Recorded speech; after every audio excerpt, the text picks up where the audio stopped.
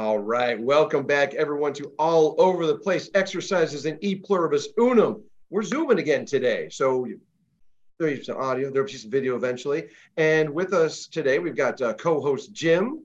How you doing there, Mr. Culver? I'm excellent, sir. How about you? Excellent. Indeed, myself. It's baseball arama down here for me in Arizona. So all things are good. And that's why I'm a little redder than I normally am. So this is the price one pays for being Czech, Slovak, and British Isles. We look at the sun, we get red. And Marty, unfortunately, not going to be joining us today, but we do have with us one of my oldest friends and actor, performer, lead singer, vocalist.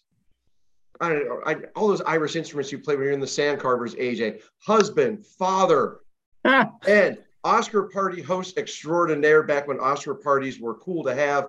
Everyone, please welcome to the show, AJ Laird. How are you doing, everybody? Friend? Hello. So, AJ, I know right now you are also involved, and I left out of the introduction there, but you're involved with our Over Our Head Players theater company in Wisconsin. So, why don't you tell us a little bit about that? Get going, and we want to promote the show that you guys have going on right now as well. Absolutely, I really appreciate the time. One of the 800 jobs that I feel that I have. These days is I'm really fortunate to be able to work with a wonderful nonprofit. It's called the Over Our Head Players. It's at the 6th Street Theater in Racine, Wisconsin. So southeastern Wisconsin, if you're not aware, because there's lots of theater and lots of arts around in that area. But if you're not aware of who we are, this is our 31st season. I have not been there all 31 years. I'm old, but I'm not that old. But it's a wonderful little 80-seat black box storefront theater that has been around for quite a while, and we refer to ourselves as more the complementary theater to the other theater in town, which is more of your traditional family fare. Nothing wrong with that. We try to do things that are a little bit different, a little more adult, a little more unique. There's a lot of things that we will write ourselves, and so we're sort of the contrast, the yin to the yang of the other theater in town, which is a wonderful place as well. But I've been employed there for the last 3 years. I've worked there just as a volunteer for the last 6. So it's been a real pleasure to be part of the management team to keep the place going, especially through the COVID years. And we were able to keep the lights going, and a lot of theaters had to shut down.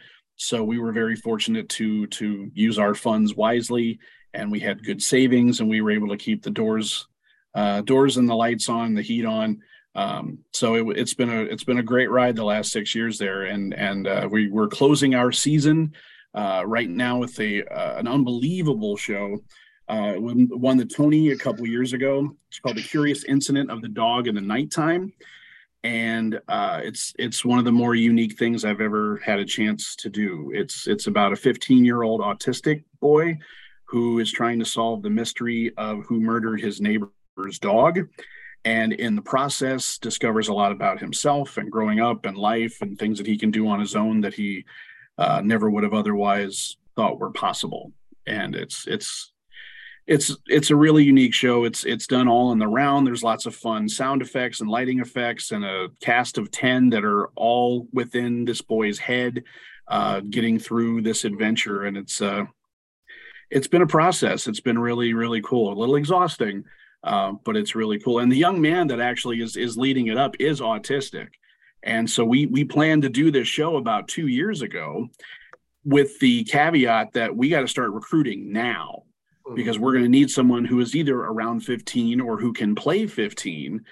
And so we were combing the high schools and the colleges, and the young man, we had quite a few that showed up, but the young man that was selected, his name is Dominic Knox. He's amazing. And he is high functioning autistic himself. So he really knows the role. He really knows the mannerisms and the facial tics and not being able to look at people and doesn't like to be touched, and all the things that his character Christopher goes through, he understands, even if he doesn't suffer from that himself. And one of the nice things about his process is he was off book like that, and he is on, it's like a 75-page script. He is on every page. he never leaves the stage the whole 2-hour show, and he was off book immediately. So it was a remarkable thing to watch, and I was really pleased to be able to be a part of it. So are you a producer with this stuff? I mean, and how much with the theater troupe or theater company do you get involved with directing or, the writing, producing, just and specifically what's your role with this one? Sure. So with this one, I'm just acting in it. So my role with the company as a whole is, like I said, I'm part of the management team. So we help take care of the place. We do the promotions. We take care of props and costumes. We take care of wrangling our volunteers and making sure our lobby is stocked, and pick shows and read a lot of plays and just kind of keep the place running. So there's about 3 or 4 of us that really are there all year long. And then one of the best parts is, and we also get to volunteer and be in the shows. So this year, this is the busiest year I've had there, not only with my regular job there, then I've also been in 4 of the 5 shows that we've done this year. So I basically haven't been home since about the end of August. And believe me, my wife has reminded me of that a lot. And she's been so wonderful and so supportive.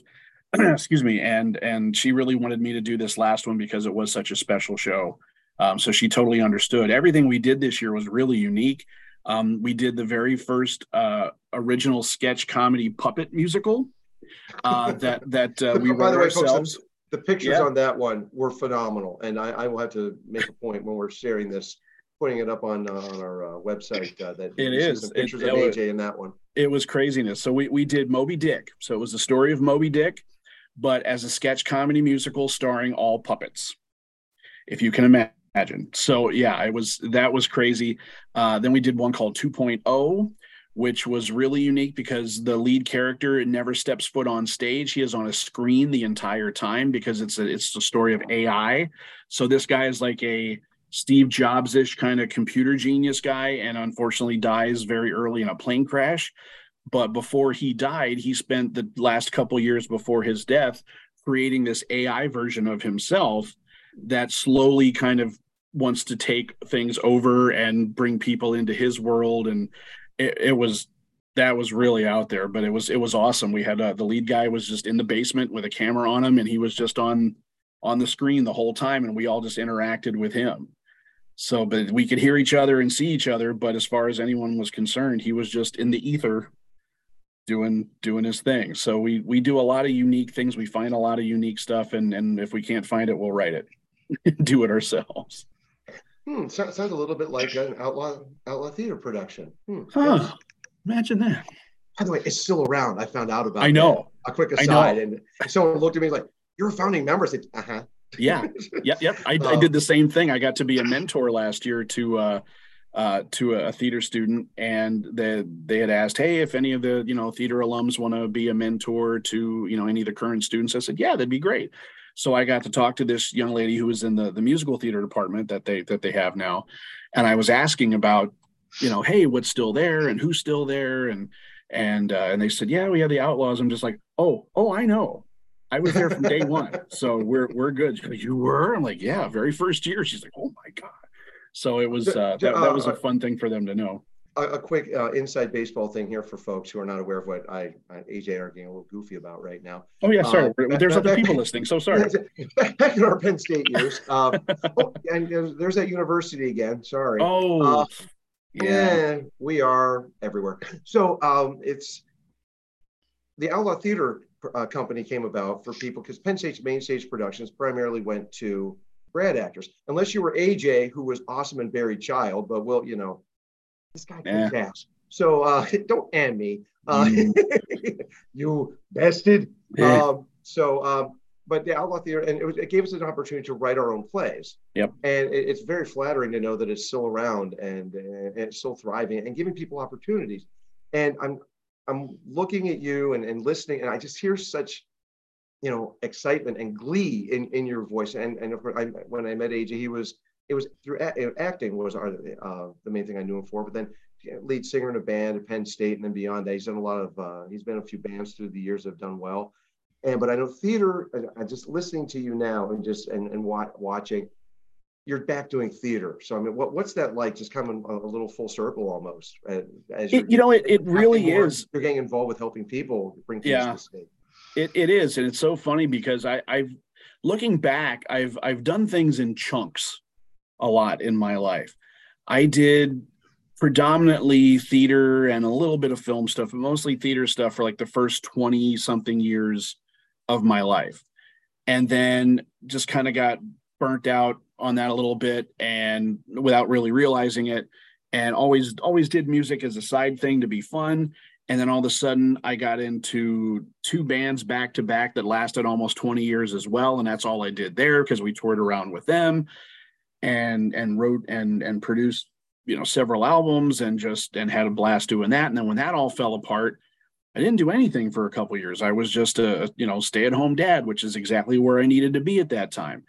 And all of a sudden, I kind of got the bug again. And there was a little bit of nefarious action going on because my wife was friends with some people that worked at the theater that I now work at. I didn't even know it was there. And they sort of like, hey, let's go see this show. Our friends are in it. And I went, oh, okay. And I walked in the door and I went, this place is cool. And the very next season, they were doing something that I really thought, wow, I'd really like to do that. And it had been 20 years since I had been in a show. Wow. Yeah. It had been over 20 years. So, I mean, I'd been on stage all the time, just not in that particular role. Right. So it wasn't like, oh man, I haven't been performing. It was just like, I didn't do that. So I just had to kind of bust the rust off. And then once I got there, I said, oh, that's great. And I've done, I don't even know how many shows there the last 6 years. And then kind of pivoted into a lot of film work lately too, which has been a lot of fun. But yeah, it's just been, I did theater for a long time and then music for a long time. And now I'm back to predominantly acting. So it's been really interesting looking back. You didn't even realize that that's what you were doing, but that's exactly what happened. And it also just hit me for those fans of the old Radio Free Fredonia, this guy was the voice of the ghost of Joe Paterno. So, jeez. The curtain's down. So. Oh, I'd forgotten all about that. That's funny. Oh, I'm reminded quite a bit by our producer. I'm the king of the callback, so I always got you. I remember everything. Yes, sir. At least I like to think I do. But so now, Jim, I know that you had seen something with AJ with the acting and everything, and so and he brought up some film work. You had something that you were discussing with me that you wanted to throw AJ's way. Well, I was just kind of curious to know because I looked up some of your film work on IMDb, and first question I have to ask. You were in a movie, and I have to look at the title to get it right. Toxic Alien Zombie Babes from Outer Space. Yes, sir. Which I'm assuming is a bit of a tongue-in-cheek title, but it is. Okay. So a title like that stared me in the face. Yes. I just have to ask. Yeah, absolutely. There's been a couple of those. So here's what happened. So here comes March of 2020. COVID hits. The world shuts down, including our little theater in our little southeastern Wisconsin. And we got nothing. There's just nothing to do. And you start getting antsy. And I thought, man, I really hope that we can keep the place open. And we were having fundraisers and we were doing online plays and things, but it just wasn't the same. And I thought, well, there's got to be, what else is out there? What's going on? And I started looking around and I thought, oh my gosh, look at all this film work that's still going on. And I thought, how is that possible? And I went, well, duh, of course, because it's film. You can bring like one person in at a time and you can shoot all their stuff and edit it together and no one's the wiser. Or people started doing these, hey, film yourself in this scene and send it to me and then we'll put it all together in those kinds of things. So I had done a little bit of film stuff 100 years ago and not a whole lot. So I thought, wow, you know what?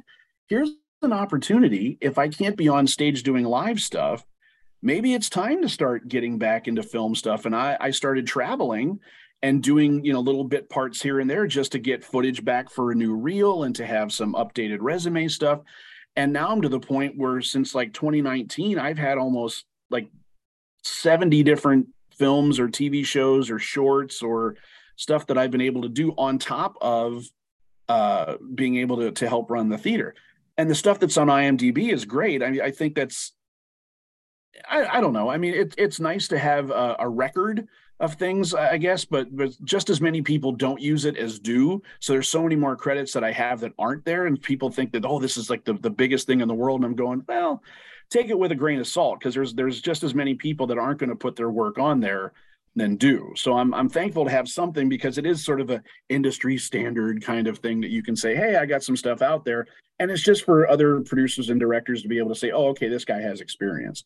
But it's not the be all end all. So if anyone's thinking, oh man, I'm dying because I don't have a credit on IMDb, it's not the end of the world. Your resume is important. Your reel is important. But the fact that that's on there, the one you were talking, I didn't forget you, Jim, the one that you were talking about, this guy in Australia was where that came from. So this was one of those things where the guy was putting together stuff. It was all a do-it-yourself. The guy's name was David Black. I had to think real quick. So he was the guy in Australia that put this together and just put a casting call out to say, hey, I need people that can do this kind of scene or that kind of scene or whatever, and just, film it with your phone and email it to me. So one of the things that they had, which was my credit, which if you look on IMDb says man watching TV. There's a lot of those. I do a lot of background work. So it's it's fun. You're on a set and you don't have to know your lines. It's awesome. You just stand there and go, oh, look at that. So with Toxic Alien Zombie Babes from Outer Space, it was exactly that. It was this alien breed of female aliens that, they come down and they're trying to get rid of all the men on Earth. And so my part in that was basically, and my son, who was in film school, shot this. So he got a little credit there too. Of me I have this couch that reclines, but it's on a remote. So, and it's in the trailer, which is really funny. At the very end of the trailer, you just see me. I'm in like a prone position, and this is all going on TV, and we're watching this as it happens. And I hit the button, and I just slowly creep up, and I'm just, I have a drink, and I'm like, oh my God, what's going on? And that's the whole part. It took about 30 seconds to film, but it's a credit. So it's out there. It's so funny that some of that stuff works that way. And then other things you could work on for months, and it's not listed there. So you got to take those kind of things, like I said, with a little bit of a grain of salt. Yeah, I have a couple of friends that are, kind of up and coming working actors, and they, of course, they make sure everything gets on IMDb, but I don't know if it's necessarily a boon to as much of a boon to your career as maybe they think it is. I think it can help, but it sure can. I'm thankful for it. I'm glad there's something that a lot of industry people do look at, like I said, just to say that, yeah, this guy's legit, because anyone could put something down on a resume and you don't know. And there's lots of stuff that I've done that I'm still waiting for the material back so I can put it in a reel. And that's the deal. It's like, hey, you don't have to pay me. This was the investment I made in myself during that time to say, all right, I will travel wherever it takes to go get this done so I can get the credit and I can get the footage. And a lot of places I haven't gotten either. It's like they got their stuff done. They're like, hey, thanks, everyone. And then you never hear from them again, which kind of sucks. But that's, you got to take the good with the bad. But the stuff I have gotten back has been good, to be able to put out there to say, okay, hey, I don't look the same when I did 25 years ago. So I'm not going to put that in a reel, because you need to see what I look like right now. So that's the whole point, is just getting your footage and getting your credits to put out there to get other roles. Yeah. You mean you're not going to put a clip reel from Roommates on there? If I tell you what, if I had it, you know what I want to do? I want to. I do have it, but I got to be able to get it digitally. I want to put a background or an extras reel, because I've been doing a lot of that too. Because they have to be able to see, hey, this guy can work background. That's what I mean. You talk about. People think, oh boy, show business, acting is such a glamorous profession, and it's just so easy, and you're pampered and everything else. Like, yeah, that's like 0.1% of people that go do this, if and good for them. But you take like a weekend like I had this past weekend. So we've been in tech rehearsals since the weekend before, every day, getting ready for this show. I opened the show, Curious Incident in Racine, on Friday night. Saturday morning, I get up and I drive to Milwaukee, and I have a scene to shoot for a friend of mine who's doing this little indie film called Happy Birthday. At least that's the working title for right now. And I am the vice president of the United States, and I am staging a coup to eliminate the current president so I can be the president. And all that happens at this big press conference that we shot on Saturday. I leave there because I said, I have a hard out. I got to be out of here at 3 o'clock. I have to drive back to about an hour south to where the theater is. And I had 2 shows. I had a matinee and I had an evening performance. Sunday, I had a matinee, and then I came home and collapsed. Today, I got up super early. I had to drive to Chicago to get a COVID test for a background job I have tomorrow, and then went back to my day job, and then came home and got ready to do this with you. And then tomorrow I go back to Chicago and I shoot background for this other thing. I have a little NDA, so I can't really say. Let's just say it is a fruit-based streaming system. So there is a show that's currently being shot in the Midwest that I get to go be background, and there's some Oscar caliber people in that. So, and let's see, how can I say this and not get in trouble? The lead's name rhymes with Flanner for Flannelly. So if you come with that, so never mind. Yes. Never mind. I'll keep my behave. Shut. Behave yourself. I don't want you to get in trouble. No, and nor do I want me to get in trouble. Yes, sir. So, but that's the kind of thing. And there could be weeks or months where there's nothing going on, and then you have a period of time like this where there's like something every day. So there's no complaints. I don't say that to be like, oh, I'm so busy, I'm so tired. I love it. But it's just, you have to put in the work. If you're going to do it and you really want to get somewhere with things, you have to be willing to travel, and you have to be willing to take a hit financially sometimes. And you have to be able to just put yourself out there and not get a lot of sleep sometimes and do what you got to do. But it's very rewarding, because then at the end of the day, I can say, look at this body of work. If someone needs to see it and have proof that I have experience, I got a whole laundry list of stuff for you. And here I can prove that, I can be trusted on a stage or on a set, and let's get to work. And I know it's been paying off. And I know, well, you did one project with Robin Givens, correct? 2, actually. Well, no, but the first one went so well that you were invited back. So again, yep. Once you get to know AJ as actor / performer / singer, whatever, you're gonna want more.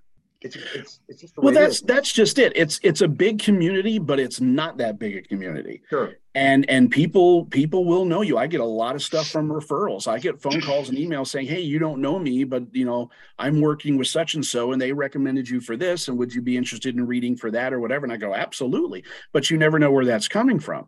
So and you learn to just be cool. I mean, that's all you can be. Don't be a diva. I learned a long time ago. You show up on time, you're prepared, and you know what you have to do, and don't be a pain in the ass, and you will get work all the time.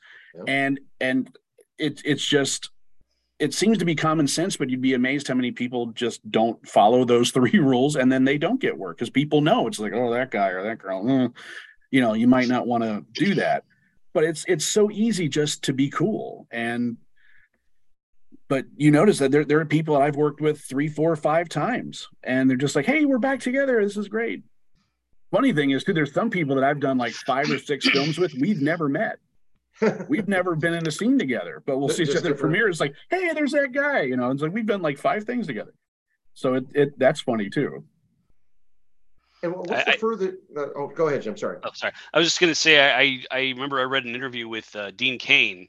And he basically said something similar to what you said was, he just can continue to get work. He works, 10, 12 movies a year, mm-hmm. Mostly B movies, but I mean, he gets consistent work, and that's essentially how he does it, is his work ethic. He just, he shows up, he knows what he's doing. He works hard, and he's dependable, and, so he can always get called back for another job. Yep. And people know they can count on him. And like you say, in Hollywood, that can be a rare thing, because, the work ethic can be interesting there. Yep. So, and you can't be above anything. There is nothing beneath you. I have my friends like, why do you go do background stuff? You can't be seen half the time. You're not there. It's like, yeah, but it's experience on a set. And you don't know who you're going to run into. And you don't know who you can be like, I've gone down and be like, hey, I'm just supposed to be standing here. But it's like, oh, hey, you come over and you say this now, or we'll give you a couple lines, or we'll give you a, real close up thing, just because you're there and you're being, out of the way, and you're paying attention and following directions. And sometimes those things just happen. And then you get paid. This show that we're doing right now, I have a lot of lines. It took me a long time to learn, and we only have a couple of weeks to do it. I can go do a background job and make $200-300, and I have to stand by my car. Okay, what's wrong with that? But I have people that I've worked with. They're just like, oh no, I don't do that anymore. I used to do that when I got started, but I don't. Unless I have lines, I don't bother. And I'm going like, well, good luck to you. I'm working tomorrow. I don't know about you.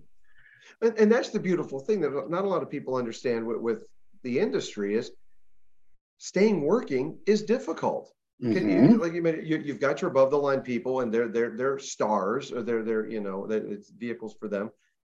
But people who continue to work is very, very, to me, that's just as rare as people who are superstars. Yep. And having no ego, setting that aside, I think is the biggest thing. And once again, I'm so glad to see you just working so much, because I know what a great actor you are, and just doing any little thing I know just makes you so happy.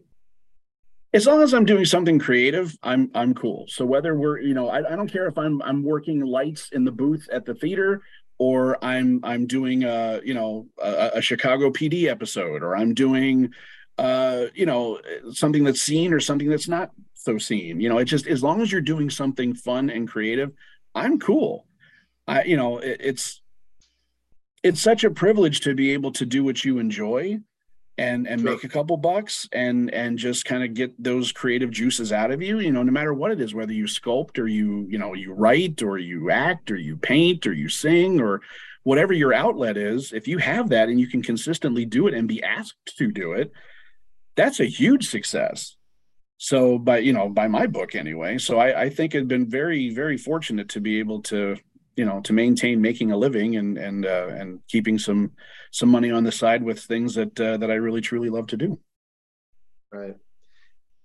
And also with you mentioned, being in southeastern Wisconsin, and not exactly known, like you mentioned, for being this hotbed of film, but there are a lot of projects going on now, because we're able to film things now, or we're able to shoot things, unlike in past years where you just had to have a studio in there and just all these independent projects. And correct me if I'm wrong, but you're self-represented, right? You're still doing that? You don't have an agent? Or... Yeah, not yet. So, I think it's inevitable. What is that like for you? I mean, just being an independent actor in a world where more and more projects are coming out, where you don't need representation. It's a lot going on of non-union acting. There's a ton going on, and I'm SAG eligible. I could get my SAG card at any time. At some point it may be, inevitable, if I have to, do some bigger things are going to require it.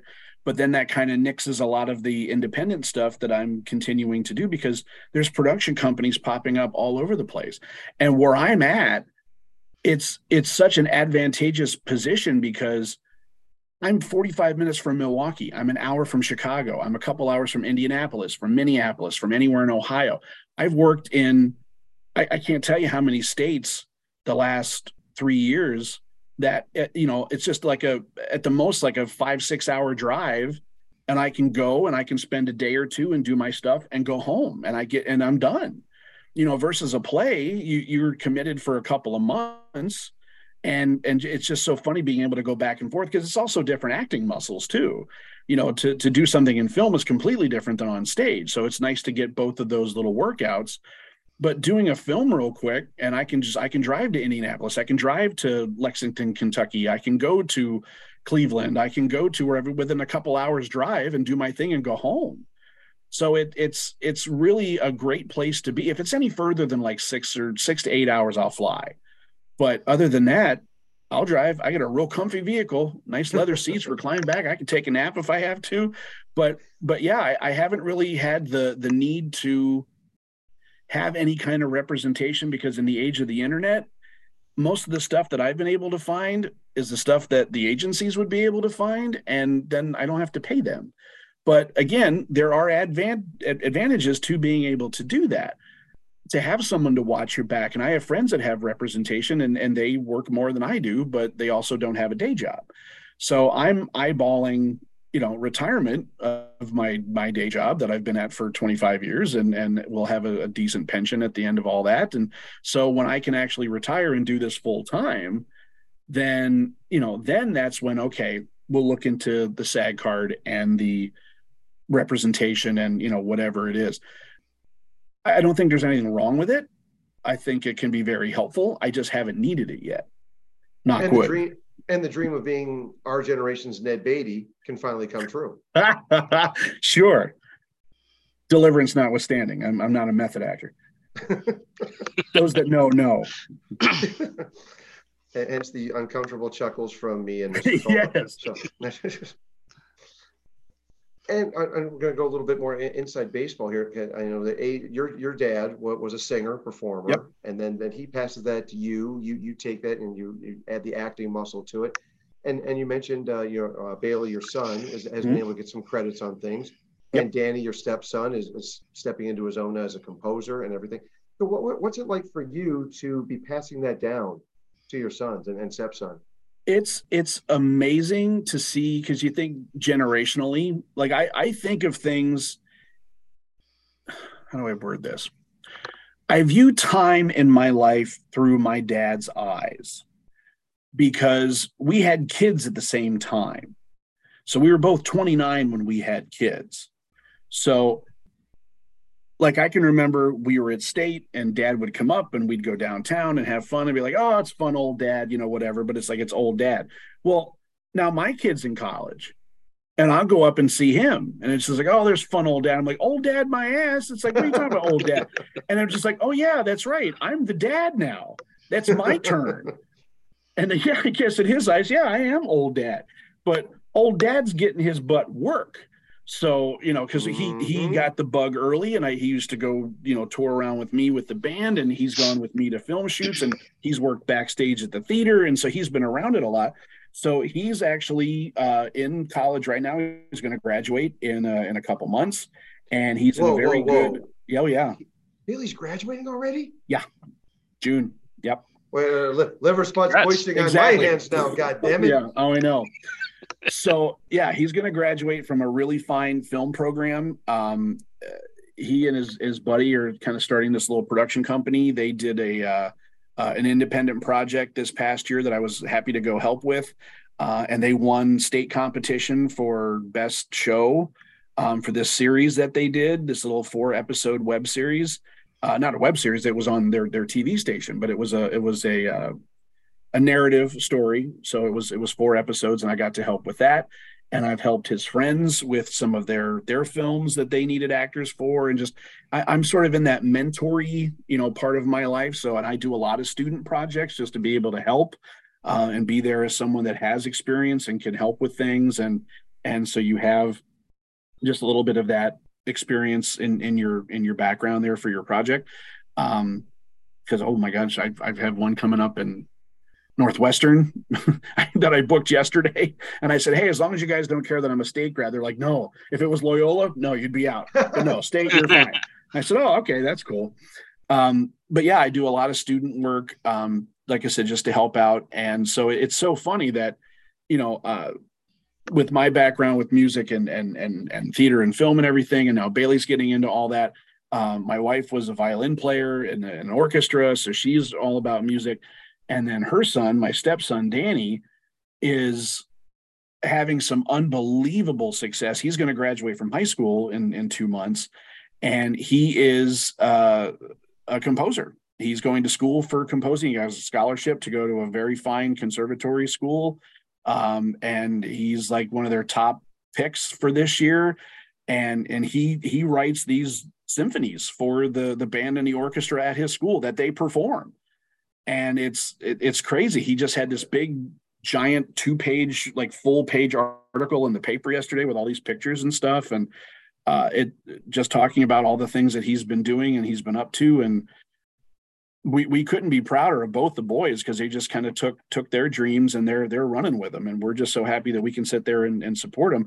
So now we laugh. It's like, okay, so Bailey's going to write and direct a film that I'm going to be in, and Danny's going to score. So we're good. We're going to have our own little home team. We'll be able to. What's that leave Sally with? Get guest violin? Possibly. There you go. She could. Yeah. So I'm sorry, Jen? I was just thinking she could do the music for it, maybe. Yeah, she could help Danny with the music for it. So yeah, it's everyone in the family is involved in something creative, and we're all kind of going our paths, and it's really weird to see, because a lot of times with families you don't see. I mean, you love each other and you're supportive, and you want them to do well, but you don't necessarily all do things that kind of coexist. And in our house, that's exactly what happened. So it's really unique. And a duet between you and your dad, the Sugar Bear himself. He was always welcome to come. AJ's dad is just as awesome as his son. So it's those days at Penn State when Sugar Bear would come, and it was always a good time. Oh man, Sugar's in town. It's going to be a good time. I'm so jealous of all the summer fest you guys get to do, because he's always just so proud, bopping around everything. It's fun to watch. Yeah, he's a hoot. He is a hoot. And I also want to remind people that AJ I remember this, you were a guest columnist at Fredonia as well when we did the Weird Al Yankovic in the Hall of Fame. And now you are 2 Degrees, or a movie that's coming out, Through Eyes of Grace. Do we have a release for that this year, maybe next year? It'll be this year. It also depends. And you are now 2 degrees away from Weird Al Yankovic, thanks to Victoria Jackson. Absolutely. In that movie. So were you able to talk with her at all about UHF, or just things in general with what's it like for you just getting and picking the brains of fellow actors on sets? It's a blast, because most people are just down to earth, and they know, hey, we're all here to do the same thing. And whether you're background or whether you're someone that has lines, or, we're all there for the same purpose, or, whether you're someone hooking up the lights or whatever it is, if you're on a film set, it's one team, so as long as you understand that, and then you're open with everybody, then everyone has a good time, and just to be able to hang out and to, like I say, talk to someone like that you've watched for years, and you go, oh my gosh, now this same woman's asking me where the can opener is in the kitchen so we can open up something for lunch. And I'm going, okay, she just asked me that. Like, okay, I'm in the film with you. I don't know. I don't work here. I'm an actor just like you. So that started a fun conversation, because she thought I worked at this church that we were in. We were shooting. It's a faith-based film. And so we're having lunch, and she was shooting some scenes, and my stuff hadn't started yet, but I'm in my suit because I'm one of the pastors of the church in the film. So we're in the little, communal room, and there's a little kitchenette in there, and we're getting ready for lunch, and she's looking for a can opener or a scoop spoon or something for whatever. And she literally thought I worked there. And I thought, well, that's a nice little compliment to your acting abilities. If I really look like I worked at the church, you have inhabited the role to perfection. Yes. So she was a lot of fun. You talk about a challenge, though. So in a situation like this, you talk about independent film. This was fascinating. So we had her for like 3-4 days, and we shot all of her stuff. Fall of 21. And then we kind of had to raise some more money, and we knew we had enough to get her there and get all her stuff done, because she was the name. She was how we could get some funding to get the whole thing done, because we had a named person. Awesome. She couldn't have been nicer. She was really sweet to work with. And we got all her stuff done in like I said, about 3-4 days. Now, June of 22, we go back to the same locations, and we have to shoot the opposite footage, the opposite coverage. So we shot everything, like all the church scenes that she's in. We did that with the little party that we have. We shot all that stuff. So we had to go back in June and reshoot all that stuff, but now looking the other way, because we didn't have time to do both coverages when she was there. We just had to get her stuff done. Yeah. So then the continuity people are sitting there with all these pictures and all this stuff going, like, okay, you were wearing this, and wait, oh no, wait, that cookie tray looked different over here for the party, and we had to, and it took forever, but you want to get it right. Usually you don't have to worry about that, but here it's like 8 months later, we're we're back at the same place shooting the same scenes, but just with the opposite focus. So that was a really interesting thing that I hadn't had to do yet. It's just to redo stuff, and try to make sure it was right. Am I wearing the right tie? Was my tie clip in the right place? Do I have the right shoes? We had to jot everything down and take pictures of everything when she was there. So when we came back, we had it right. So that should be released sometime this year, and I'll be anxious to see how it all turned out. Yeah, I'm looking forward to that when I've got the book, and hopefully I'll be able to make the premiere on that one, wherever it may be. Los Angeles, Chicago. There was actually a sequel written to the book that I found out about after the fact. So the guy that wrote the book and wrote the screenplay to the film and is playing the lead, my friend Dave Payton, he kind of handed it off now to his buddy, who took it upon himself to write a sequel to the book, and the movie hasn't even been out yet. And they come up to me and they said, well, hey, if this is successful, the next book really revolves around your guy. And I went, oh. So he sent me the book, and I started reading it. I'm going, yeah, okay, The Further Adventures of Pastor Bob Zimmerman. So that's not the title, but yeah, it was Why really, not? it should be.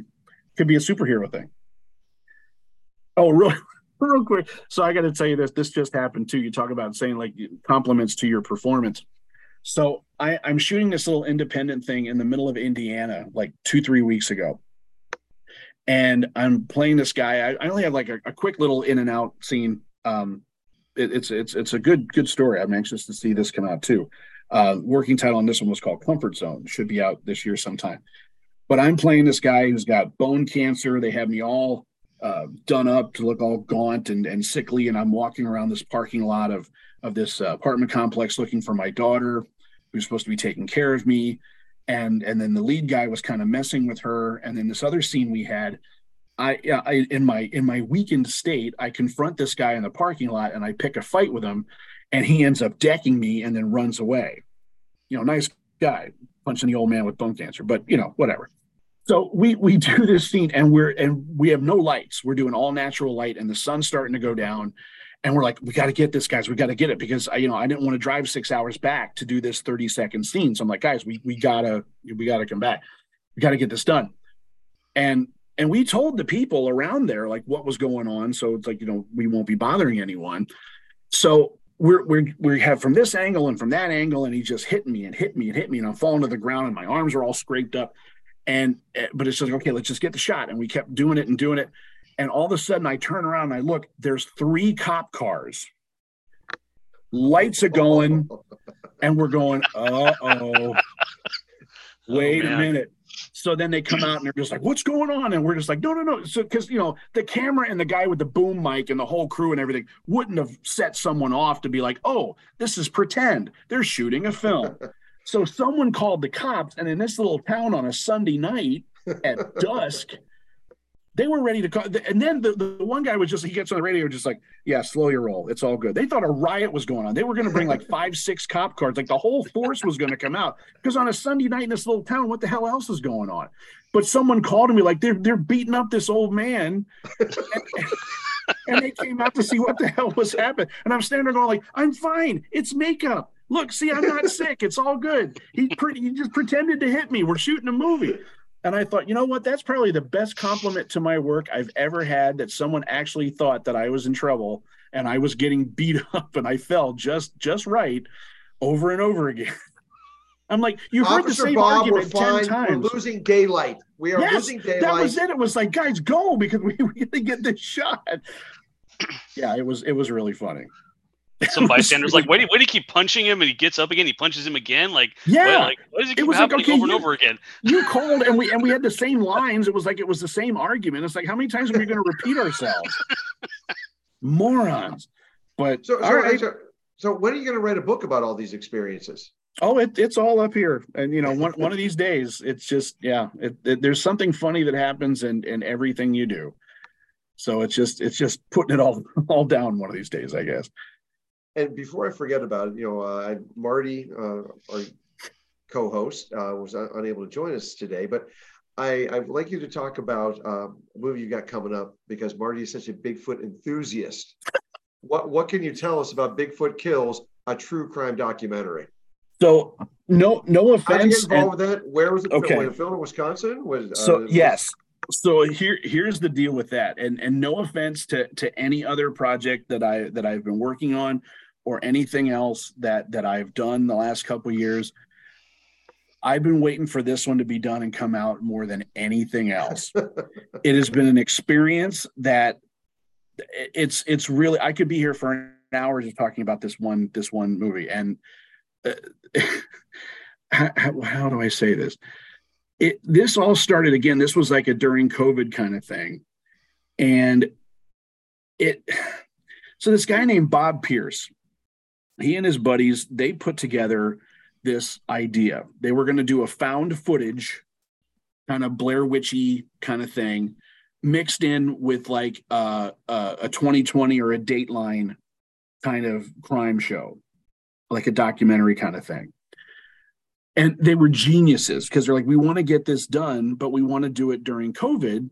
So how are we going to do this? So that's when they shifted into hey, we're all going to do this like a documentary, and everyone's going to get interviewed, but everyone's interviewed individually. And then they combine it with all the found footage stuff. But these guys were the most creative. It was amazing. They sent you, I do a lot of improv. I'm in improv groups here too, and I love doing improv. This script was amazing. They gave you, I got a whole color portfolio about the history of this town that they made up called Soggy Creek, Wisconsin. And it's loosely based on, if you've ever been to Wisconsin, there's a big touristy area called the Wisconsin Dells. And it's like the largest water park, population of the world, I guess. There's more water parks and water things in this little town in Wisconsin. And so they kind of base this loosely on that, except that instead of it being all about water parks, the big draw in Soggy Creek is Bigfoot. So like there's, but Bigfoot's your buddy, and there's stuffed Bigfoots, and Bigfoot, hey, the mini golf course, there's Bigfoot, and there's a Bigfoot parade every year. Everything is centered around Bigfoot and Bigfoot sightings, and that's what the whole town is based on, and all the income of the town is based on. So they give us this big, giant, full color portfolio of like, here's the history of the town, and here's all the residents of the town, and here's your character. Your character is this, and here's your relationship with all these other people. And when we interview you, here are the questions we're going to ask you, and go. And I went, oh, let me at it. So the story is this. So there's a found footage murder, like a Blair Witchy kind of thing, where these guys go out there, they're video bloggers, and they're out, hunting Bigfoot, and they get massacred. Now, you don't see what did it or who did it or whatever, but all of a sudden you just like, oh no, and then goes to static. We have the cameras around. What's that? And I hear this noise, and then just static. Then you come to find out that these three guys get just slaughtered.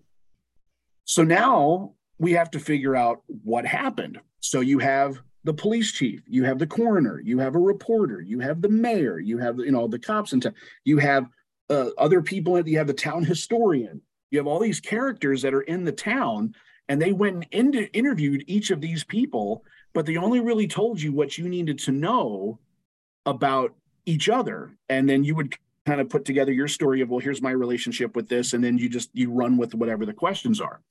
So my guy's name is Chuck Chavasevich, spelled just like it sounds. And well, I know how to pronounce it. I know you would. So Chuck gets arrested for this murder. And they interview me, and I'm in prison. I got the orange jumpsuit and the cuffs and the whole thing, and they have me, and we actually shot it in a car garage, but it looks like a day room in a prison because it's all cinder block and glass walls and stuff with the bars on it. It was perfect. And they really liked the character. It was only supposed to be a day, and I ended up going like 3-4 times, because they kept coming up with other stuff. It's like, hey, let's have Chuck do this, and like old B-roll footage. Let's have Chuck do this in another interview, and let's have Chuck do this. Because Chuck now is arrested for this crime, but his defense is Bigfoot did it. Because he and Bigfoot have been foes for years, because Bigfoot has been just messing with him because I'm hunting on his land, even though my family owns it and has for generations. So we have this thing, and you can't tell me that the Squatchy doesn't exist because we've been having a beef forever. So I'm sitting in prison for something that apparently I may or may not have done. And the defense is that Bigfoot did it. But now the town has to push that under the rug because, well, we can't kill our cash cow here because everyone's coming up because Bigfoot's all cuddly and family friendly. So it's such a commentary on society, and just the way they put it together was so genius. And I thought we had such fun doing it. I cannot wait to see how that all goes together. It's going to be amazing. So that should be this summer. I'm hoping if they finally get it all edited and whatever, it'll be out this year sometime. I'm hoping summer. Okay, that is the one that I will be at the premiere. Marty will be at the. Marty is such a Bigfoot enthusiast. It's going to be great. So it's going to be great. Jim, you're in the Northwest Woods. You got to be. I'm getting some Bigfoots on your radar at some point too. I would think. Oh yeah, it's huge business up here. Sure, and all over the. We could do it all over the place from the red carpet, perhaps. Perhaps. But hey, once I know where it's going to be, I will let you know. Road trip. Or hey, you know what? If it travels out, then we'll have to have something out your way, and then I can come and be warm. Flagstaff, it's perfect. There's a lot of woods up there. It's like Pennsylvania in the desert. Well, nice. Most of the desert, but yeah. So and as we're wrapping up, AJ, I want to thank you one more time. You are an incredibly busy guy right now, and I'm so beyond happy for you. My pleasure. You're having so much fun doing what I know you love, and one of the things we ask our musical guests, the guys from bands, is like what song of theirs would you like? 3 songs would you want to people who don't know your work to see or to listen to? And for you, what are a few of the roles, like 2 or 3 roles that you would want people to know to get you as an actor? Well, besides this Chuck character, sounds like one should be on the list. Chuck's the man. Chuck would be on film wise. That would definitely be my top guy. And the one you had mentioned before about Through Eyes of Grace, Pastor Bob Zimmerman was a really great role. Stage, it's kind of hard because it's gone and you don't get it back. But one of the best things I think I was ever able to do was the show that brought me back into the theater, and that was Carmichael in Behanding in Spokane, a Martin McDonough play that I loved. And that's what drew me back into live performing, was I got a chance to do that role. And it was insane. It was a great play. And the one we're doing right now, I get to play the father of the kid in a Curious Incident. And, it's a tough role because it's, when you're the parent of an autistic kid and you can't reach them and you're trying to help them, and it's a really emotional. I mean, you talk about every part of the emotional roller coaster I have in this show. It's really been an experience. I mean, from laughing and having a joyous time with the boy to completely breaking down into tears and having to sob uncontrollably every night. And it's a lot, but it's been a really good exercise for me and a great experience. And I'm glad that the cast we have has been real supportive, and everyone's really bringing their A game for this one. So it's really hard because, like I said, there's stuff in the film world that I'm really proud of, and there's stuff on stage I'm really proud of, but at least the stuff on film is still out there. Mm-hmm. You can see it. Like there's a guy named Swift Sloan that I've done 3 movies with now. He has Swift Motion Pictures that is based out of Milwaukee, and he has a streaming deal with Tubi, with that streaming app Tubi. So I've done 3 films with him. One is already on there, and it's called A Good Day for Everybody. I'm always a cop or the FBI guy in his movies. So A Good Day for Everyone is on Tubi right now. So I'm the police captain there. One is going to come out in early April called Circumstances 4. It's the 4th chapter of that series, and I'm the new FBI chief in that. And there's one that we just shot that'll be out probably this summer or this fall called All About a Check. But all his stuff, you talk about commitment. These guys, their whole production company, they write a script, they cast it, they come to Milwaukee because some of the crew comes in from Detroit. They have a 10-day window. They shoot the entire thing in 10 days, and in a couple months, it's online on Tubi. So it's insane. And I got to do this 3 times with them, and they're looking for more. And they're a great bunch of people to work with. So if you're out there on Tubi and you want to find some good stuff, that's at least stuff is out there to be seen. Guerrilla filmmaking, I love it. It is. It's in and out, and you're real quick. It'd be like, oh, gee, I kind of messed that up. Can I have another take? Nope, moving on. You're like, oh, okay, well, it'll be what it is. But when you got 10 days, it's going to be good enough. And they're fun. They're really great people to work with. But that kind of stuff happens where it's just like you're in and you're out, and you hope for the best. But unfortunately, knock wood, I've been involved in some really good stuff lately. So it's a good thing. Yeah, I kind of figured. I told after that corpse roll on Chicago PD, or is it Chicago? Yep. Corpse, and then you're going to be the cop next. Then you're going to be the police chief, and it's inevitable. And now I'm fighting Bigfoot, and I'm in prison. That figures. And Jim, it's all full circle. Anything else that you've got for our guest? I just want to go back for a second. You mentioned what was it? The musical puppet show, the comedy musical puppet show you guys did. I was just wondering, because that reminded me a little bit of Avenue Q. I was wondering if there was some influence there. Oh, absolutely. The whole thing with that started as an accident. So we did. It's kind of a long story, and I want to make this very short. I promise. So the theater I work at is the 6th Street Theater in Racine, but the company is called the Over Our Head Players, and they were initially based in comedy. A lot of comedies, a lot of improv. They would write a lot of stuff of their own, and then they started doing more scripted things. And a combination of 30-something years later, now they're really established. But the couple years ago, we did we did a show called Kringle the Musical, and Kringle, for those of you that don't know, is a Danish pastry that is very popular in Racine, Wisconsin, where our theater is.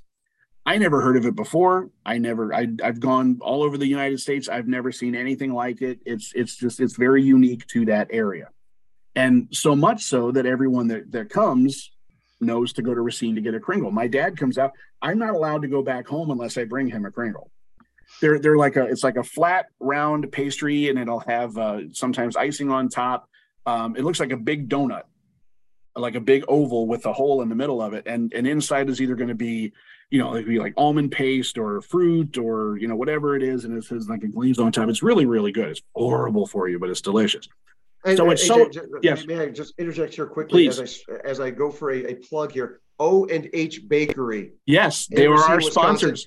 Is the shit. It is. If you're going to order, they send it from all over the country. They do. I'll let you take it now. Now we're working on a plug here. Take it away, my friend. Fantastic. No, they were certainly our big sponsor for our Kringle shows. So what we did was we thought, okay, well, this would be really funny to do the history of Kringle, but do it as a sketch comedy musical. And we would take, popular songs and just kind of rework the lyrics to go along with the storyline. And it was just ridiculous. It was just silly fun.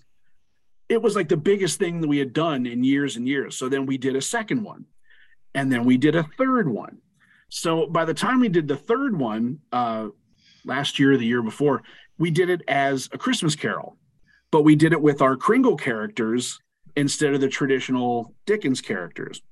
So this all takes place with the Johansen family in Wisconsin. So there was, keep your pants in and leave your pants in, and it's all, your pants on jokes for miles and miles. So I was Ebenezer Screw Johansen. And so we did a Christmas Carol, but it was with the Kringle characters. And again, it was the silly songs and all that. Well, we had to try to figure out what we were going to do with Jacob Marley. Because it's like, gee, do we want to do like a projector thing? Do we want to have just like a puppet? Do we want to have, what do we want to do? Or just like a guy with his face, done up in the door. Well, one of the guys that did the last couple Kringle shows, a very good friend of mine named Scott Lima, unbelievably talented man, said, hey, I got a thought. I make puppets. We went, oh, okay. So he made a Jacob Marley puppet. And when it came time for me to go home, as Scrooge, and I have to, look at the door, and then all of a sudden here's Marley, then he comes out with this puppet. He's all in black, like a giant black leotard thing and a cloak and all that. And he's, he's coming out with the Marley puppet. And it was a huge success. And we thought, oh man, we should do a whole show of puppets one day. Wouldn't that be funny? Well, that started the germ of an idea between Scott and then our artistic director, Rich Smith, who runs the place. And they said, yeah, we should do like a whole puppet show. What could we do? And they wrote Moby Dick, but Scott wrote, he made all the puppets and he wrote all the songs. It's all original songs. So no parodies this time. So, you don't have to worry about rights or anything. It's just like, it's all our own stuff. And so they wrote the script, he wrote the songs, he made the puppets, and we had a big cast of people. And it was very Avenue Q-esque because it was like everyone's walking around in all black, just our faces showing, and we have our puppets.